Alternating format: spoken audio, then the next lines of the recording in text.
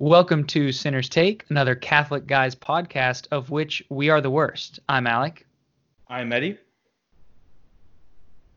And he froze. And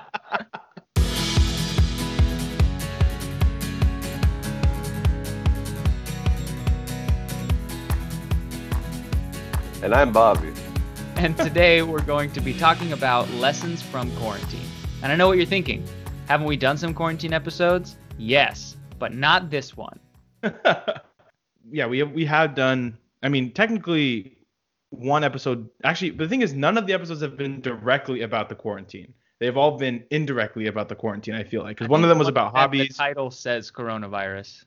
It says our obligatory coronavirus episode, but it really was more so about hobbies than anything else. This is, however long this takes, but I think I've learned a lot about my faith and about a little bit about myself. And I think there's some important lessons that I've had to take away, mostly reluctantly, I would say, but has been good. And so just talk about some of those things, and we'll see how that goes. Well, real quick, just to start, I think it'd be good to mention, if just briefly, if nothing else, but I think I have grown a lot in my own personal prayer life. I think we've talked a little bit about this in the previous ones, but we haven't had Bobby on in a little while. Definitely not Bobby and Alec together on in a little while.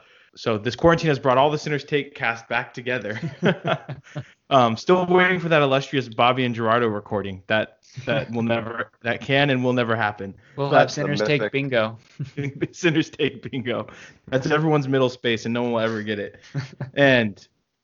But I think the Lord has been very good. I remember I was talking with Cody, another frequent host on the podcast. He was just talking about how the Lord has made himself very available in personal prayer, which I think if anybody is accessing that, like taking the time for mental prayer, because we are cut off from him sacramentally, I really do believe he has poured out like an abundance of grace just spiritually, and has really called all of us into himself if we've embraced that.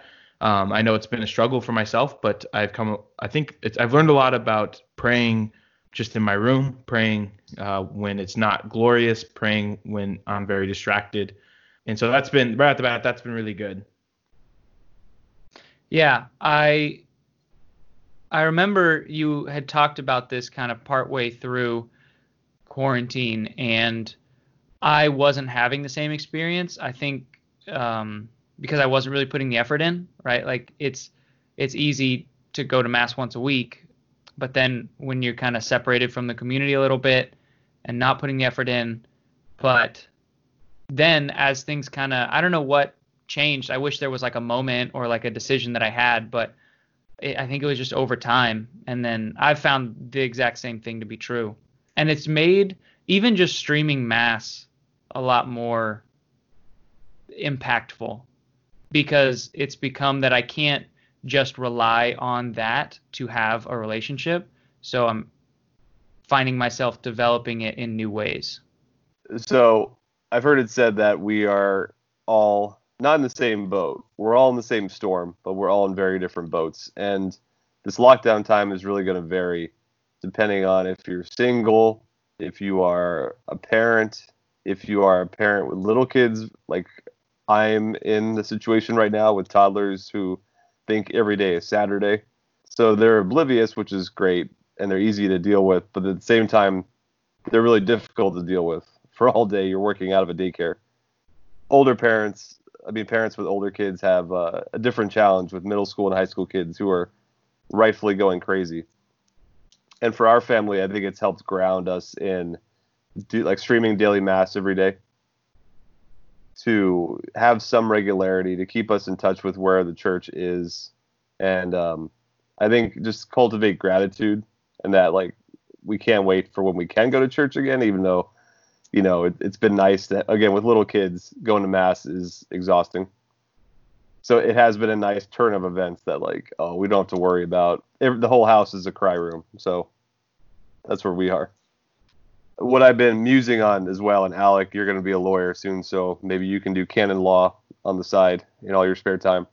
I've heard it, argued about on the interweb if we have a right to the sacraments or not. Like, are we owed the sacraments, and the priests and the bishops should be doing everything they can, versus we're not entitled to the sacraments. It's all grace. It's all gift of God.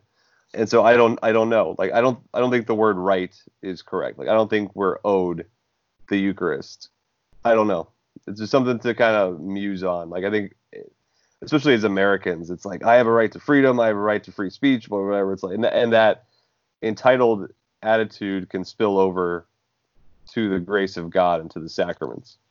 Yeah, we have a lot, and I don't want to go down too far down this rabbit hole of like the politics of it in the church or in the government, right? I think that there's other people talking about that too, but it has taught me a lot. I think, simply put, yeah, we do have a bias because we live so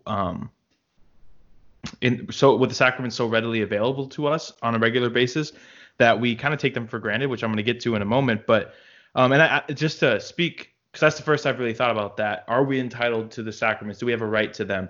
And I think obviously no, right? We don't have a right to life. We don't have a right to salvation at all.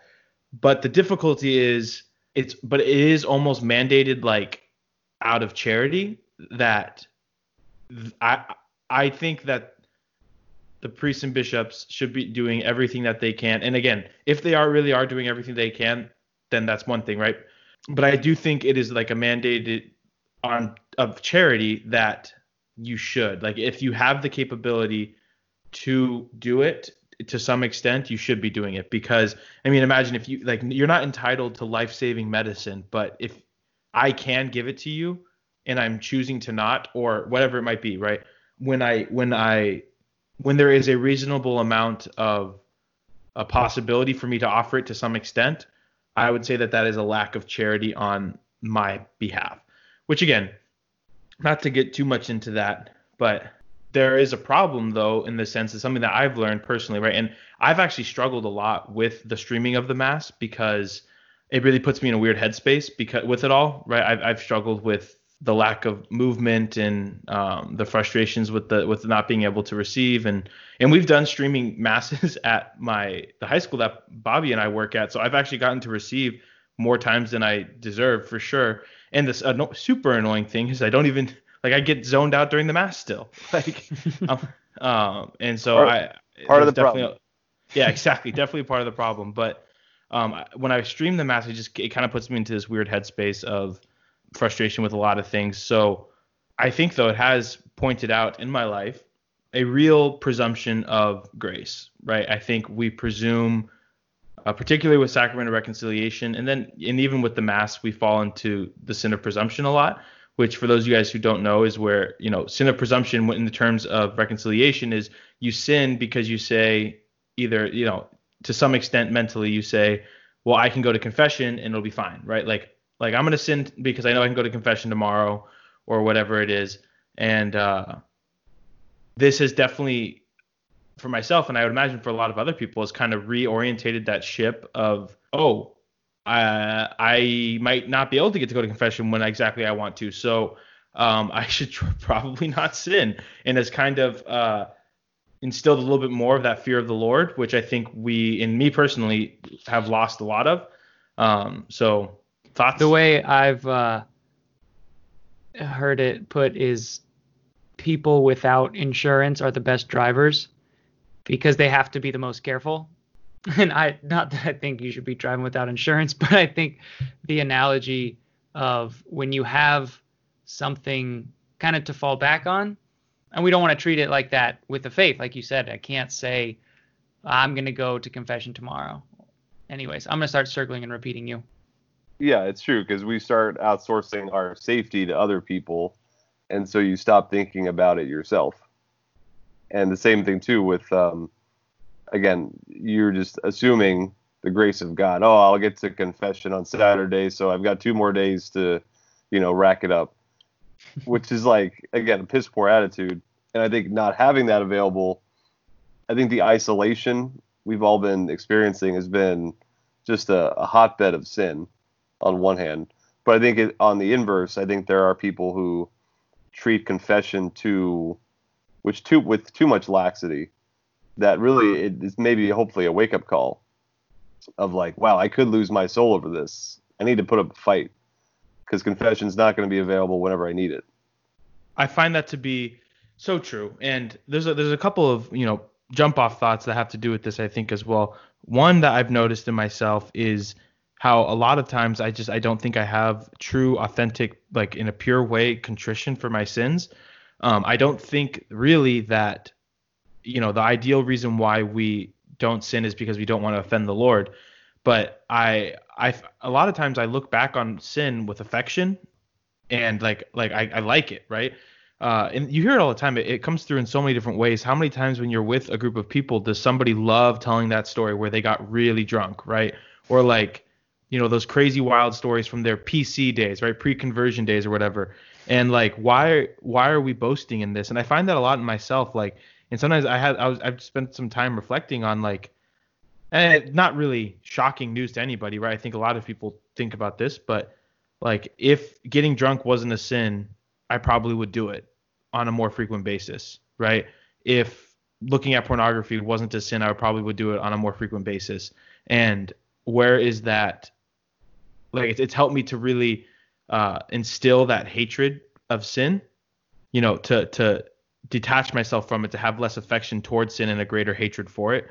I think is important. And yeah, I want to kind of emphasize that the hatred of sin, because I don't remember when we had talked about that, but we are supposed to, it must have been someone was asking like, is there anything that God wants us to hate or that it's okay to hate? And we were talking about that we should hate sin. I don't know if hate is the exact right word, but just that idea of this is something that is coming between you and the Lord. With how much fervor do we try and clear that path instead of fill it up? And that's like a machete to the weeds. I should hate these stupid weeds. I should hate the thing that's invading the garden and screwing it up. And so there's a rightful, this does not deserve to be here. This is choking off the life-giving flowers and fruit and everything. And so I think hate is the right word for it. Yeah. And then the other thought on presumption was, because it's not, I don't think it's a tough one, right? Because like you don't want to, because there's really like no way out of it though, because like as soon as you fall to, you're like, well, I fell to it, but like I got to confess that. And I know I can confess that. And it's just kind of this weird spiral. But I think what's been helpful for me is, and I wonder if people are going to get tired of me quoting the Chronicles of Narnia, but I've been like reading them and I'm just so like, I'm just all about it right now. I find so much spiritual goodness in it. I find so much beauty in the person. I find so much like I hear the Lord speaking to me in a lot of what C.S. Lewis has written, Aslan's words. So, but I was thinking a lot about like those moments when somebody screws up in the books and they approach Aslan and just like paying so close attention to like how he responds to them as they apologize or like are too afraid to apologize. And like how there's one time particularly in the first book, The Magician's Nephew, where the guy, the little kid, he like screwed up about something and he knows he screwed up, so he can't look up at Aslan, but he wants Aslan to heal his mother who is sick, and he like can't look up at him, so she's like looking at the ground this whole time, and eventually he works up the courage to like look at him in the eyes and ask him for it. And it says like he's surprised to see how close Aslan is to him, that like he looks up and almost like hits him in the face because like Aslan's like looking right on top of him. It's so incredibly beautiful. And I think the problem with presumption is we don't approach the Lord with looking at him in the eyes. We approach the confession line with our heads down. We like reach our hand out with looking away, and then he kind of just hands the grace out and we leave without ever actually looking at him. And I think if we actually were to like take time when we sin and when we ask for forgiveness to look at the face of Christ and like how we've hurt him, and like look him in the eyes and see the ways that we've damaged his heart, and then ask him for the forgiveness. Like he wants to give it to us, but like if we don't take time to appreciate the damage we've done, and we just get this false sense of entitlement. And I think that's where the real form of there's no healing in that, right? And that's where the real problems of presumption come in. So I would encourage everybody in this time to like, it's okay, like I said, to fall 1,000 times, but every single time you fall, I encourage you to really like look the Lord in the eyes. Don't go to confession with your head down. Envision yourself really having to walk up to his feet, or even worse, to him on the cross, or him during his scourging, or whatever is going to help you, and be like, look, Lord, I did it again. And accept the forgiveness because he wants to give it to you, but almost like don't let ourselves off the hook for like how much we've hurt him. I think is important. Yeah, I think you're making a good case for how some people misunderstand that it's about fear. And there is a sense, right? Like, I fear the loss of heaven and the pains of hell, but it's not just that. Are we running away from hell or towards heaven? Right? Are we just scared of being, in eternal fire, or is it out of a relationship with him and an understanding of his love for us? Because you can kind of almost get there either way, but I think from the outside, a lot of what people see is, well, we call these things sins just because we're scared of, a tyrannical God or whatever it is, but it's not that. And I love the picture you're painting of it is the relationship that we're hurting. And that's the benchmark of a maturing Christian. I think because that's kind of like the imperfect path is fear of hell. That's why I'm walking a straight and narrow. And the hope is that it evolves to a genuine love of the Lord, which involves a hatred of sin. I don't want to do that thing, not because it's bad, but because it's empty. It's not the fulfillment of my desire. It's a false decoy. And I hate that it brings me and so many other people down, So there are stages we go through. And I think stages where we have to re-go through if we've gotten lazy, complacent. And that's where things like these global lockdown can shake you out of your complacency if you allow it to. The second lesson that I was reflecting on was just like being out of control of situations. Personally, I am not really usually fazed by being out of control. People get really freaked out by like ziplining and being in an airplane during turbulence and things like that. That really doesn't faze me at all. When I'm not like in control of my life, it doesn't bother me. It's like it's kind of just like, well, I really can't do anything about it because either the captain who's flying this plane has got this or he doesn't, and we're all gonna die. But it's out of my control, so whatever. And that doesn't faze me. But what I've noticed is difficult about this time particularly is when there's something maybe that I disagree with, or there's something that I think there's like some injustice being done, and in the sadness of people falling away from the faith in this time, the sadness of people not being able to receive the sacraments, and I can't do anything to right the wrong. Right. It's one thing to like I said, I'm super carefree, like my own life, whatever, who cares? But the thought of there's I want to do good and I can't do good and I can't make a change. Right. I'm not in the position to come up with a plan to start having masses in the parking lots and things like that. It's out of my power and it's out of my control. And so like I said, that's part of the reason why I'm struggling with the streaming of the masses, because I feel so powerless. I feel so powerless to do good when that's usually not the case. Like obviously we can still do good all the time with the people we love and our families and people we talk to, but it's almost like when there's a tragedy, when World War II strikes, you sign up, right? Like you go and you sign up for the military because there's good that can be done and I can do something about it. But there's nothing that I can do right now, and that's tough. Especially as a man, because we are called to serve, whether that's, again, great example with World War II, this generation that rose up and as boys, they were 18, 19, 20. My grandfather lied about his age. He was 17. He lied about his age so he could go over and fight. Sinner. Get him, boys. But what young man would do that today? Yeah. You know what I mean? Would lie so he could go fight. Yeah, that's just a brilliant example, because now we're told the heroic thing to do is stay inside and watch Netflix. And you're selfish if you dare go outside. And, it's exhausting too, because we don't know who to trust. This scientist says one thing, the other scientist says something different.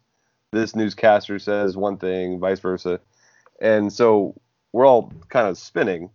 I found solace in the sweet baritone voice of Mike Rowe of Dirty Jobs, who's been making the rounds on some interview like hosts lately, and he talked about like we're all in the 5 stages of grieving.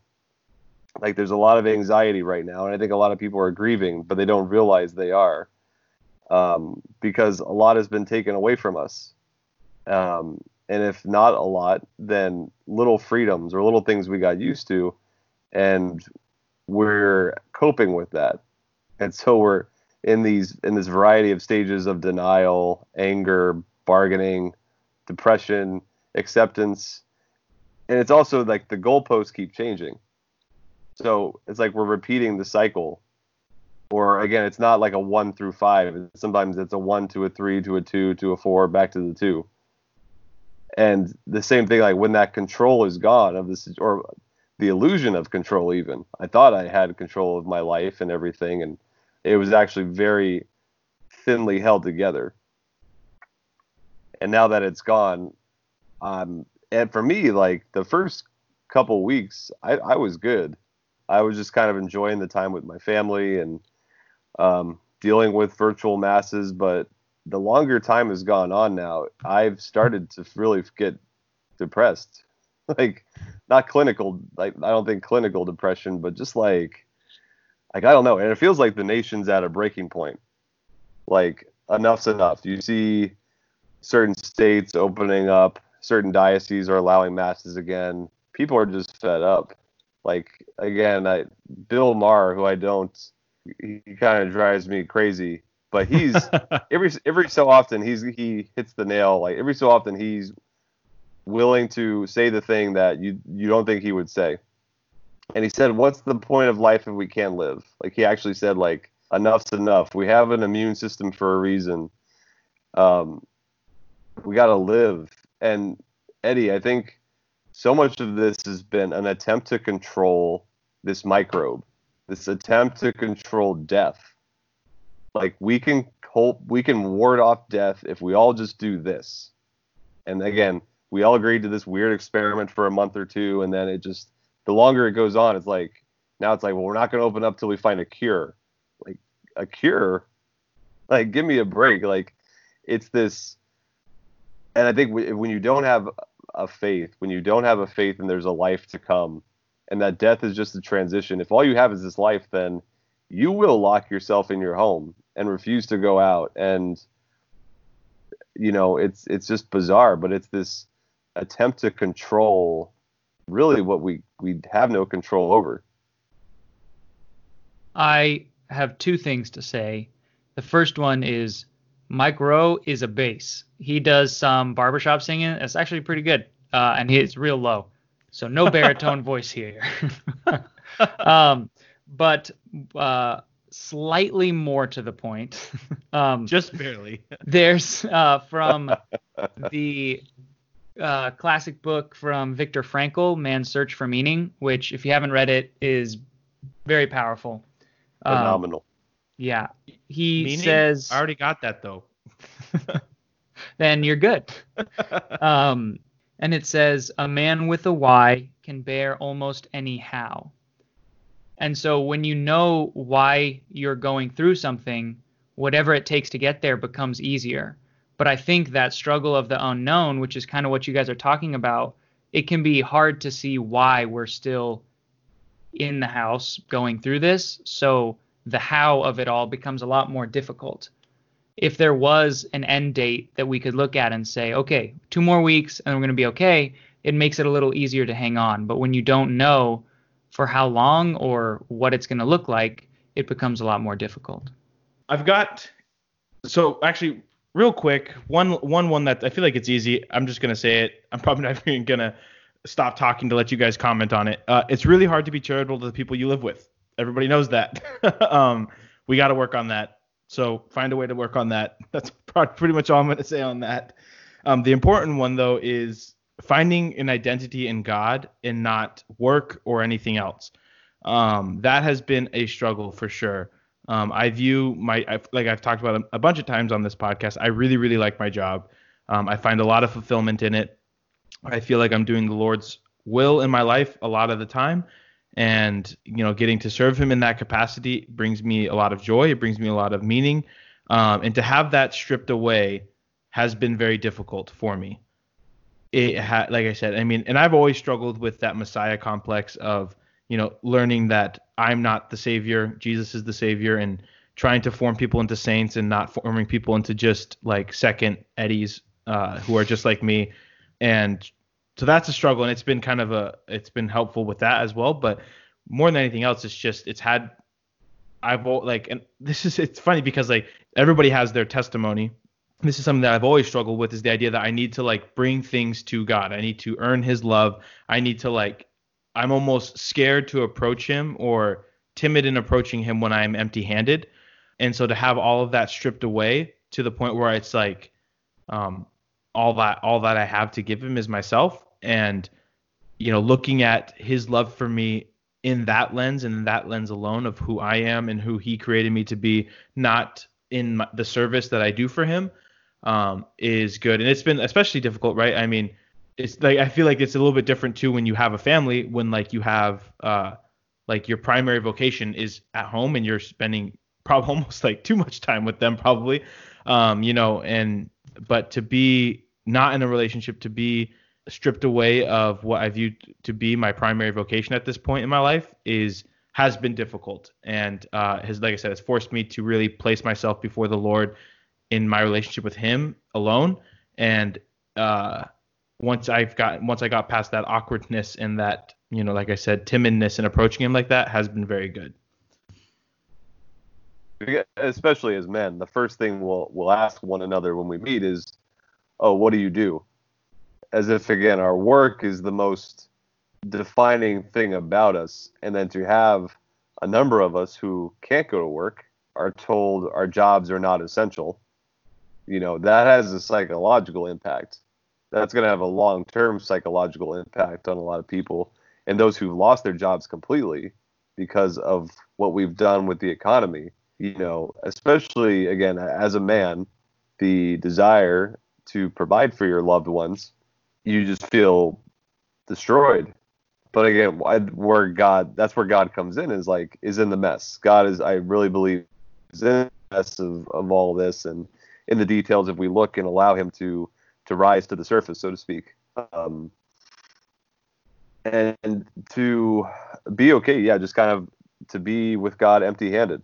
Like, I can't show you this great week of work that I had. I can't show you this awesome time I had in the Adoration Chapel because I couldn't even get into the chapel. We have to come with empty hands, and God sees that it's enough. So those are some of our lessons and our takeaways from the quarantine. I imagine that a lot of people's experiences have been pretty similar, but if not, we'd love to hear about them. We'd love to pray about them with you. So feel free to go ahead and leave them in the comment section below. Why don't you go ahead and do me a huge favor and smash that like button? Yeah, smash it. Every like is a rosary that Alec will pray personally. Done. Yeah, that's fine. There's no like function, right? No like function. Yeah, so reflect on these. Maybe you've experienced them yourself, or whether you knew it or not. But continue to try and make this time as fruitful as you can, because there are a lot of things that we can't do, but there are also a lot of things that we can do. So we want to make sure we're doing what we can. Yeah. And honestly, if you do have any of these lessons or whatever that we have not talked about, go ahead. You can email us at sinnerstake@gmail.com or comment. We have an Instagram. You can comment on that too. And we'd love to explain them in the next episode or something. Because maybe I need to hear them too. So definitely. Bobby, any last thoughts? No. Mike Rowe is a bass, not a baritone. So I learned something today. Yeah, if that's the one thing that anyone takes away from this episode, then I'll be happy. We've done our job. Our dirty job. For those of us here at Sinner's Take, you will hear us in the next one.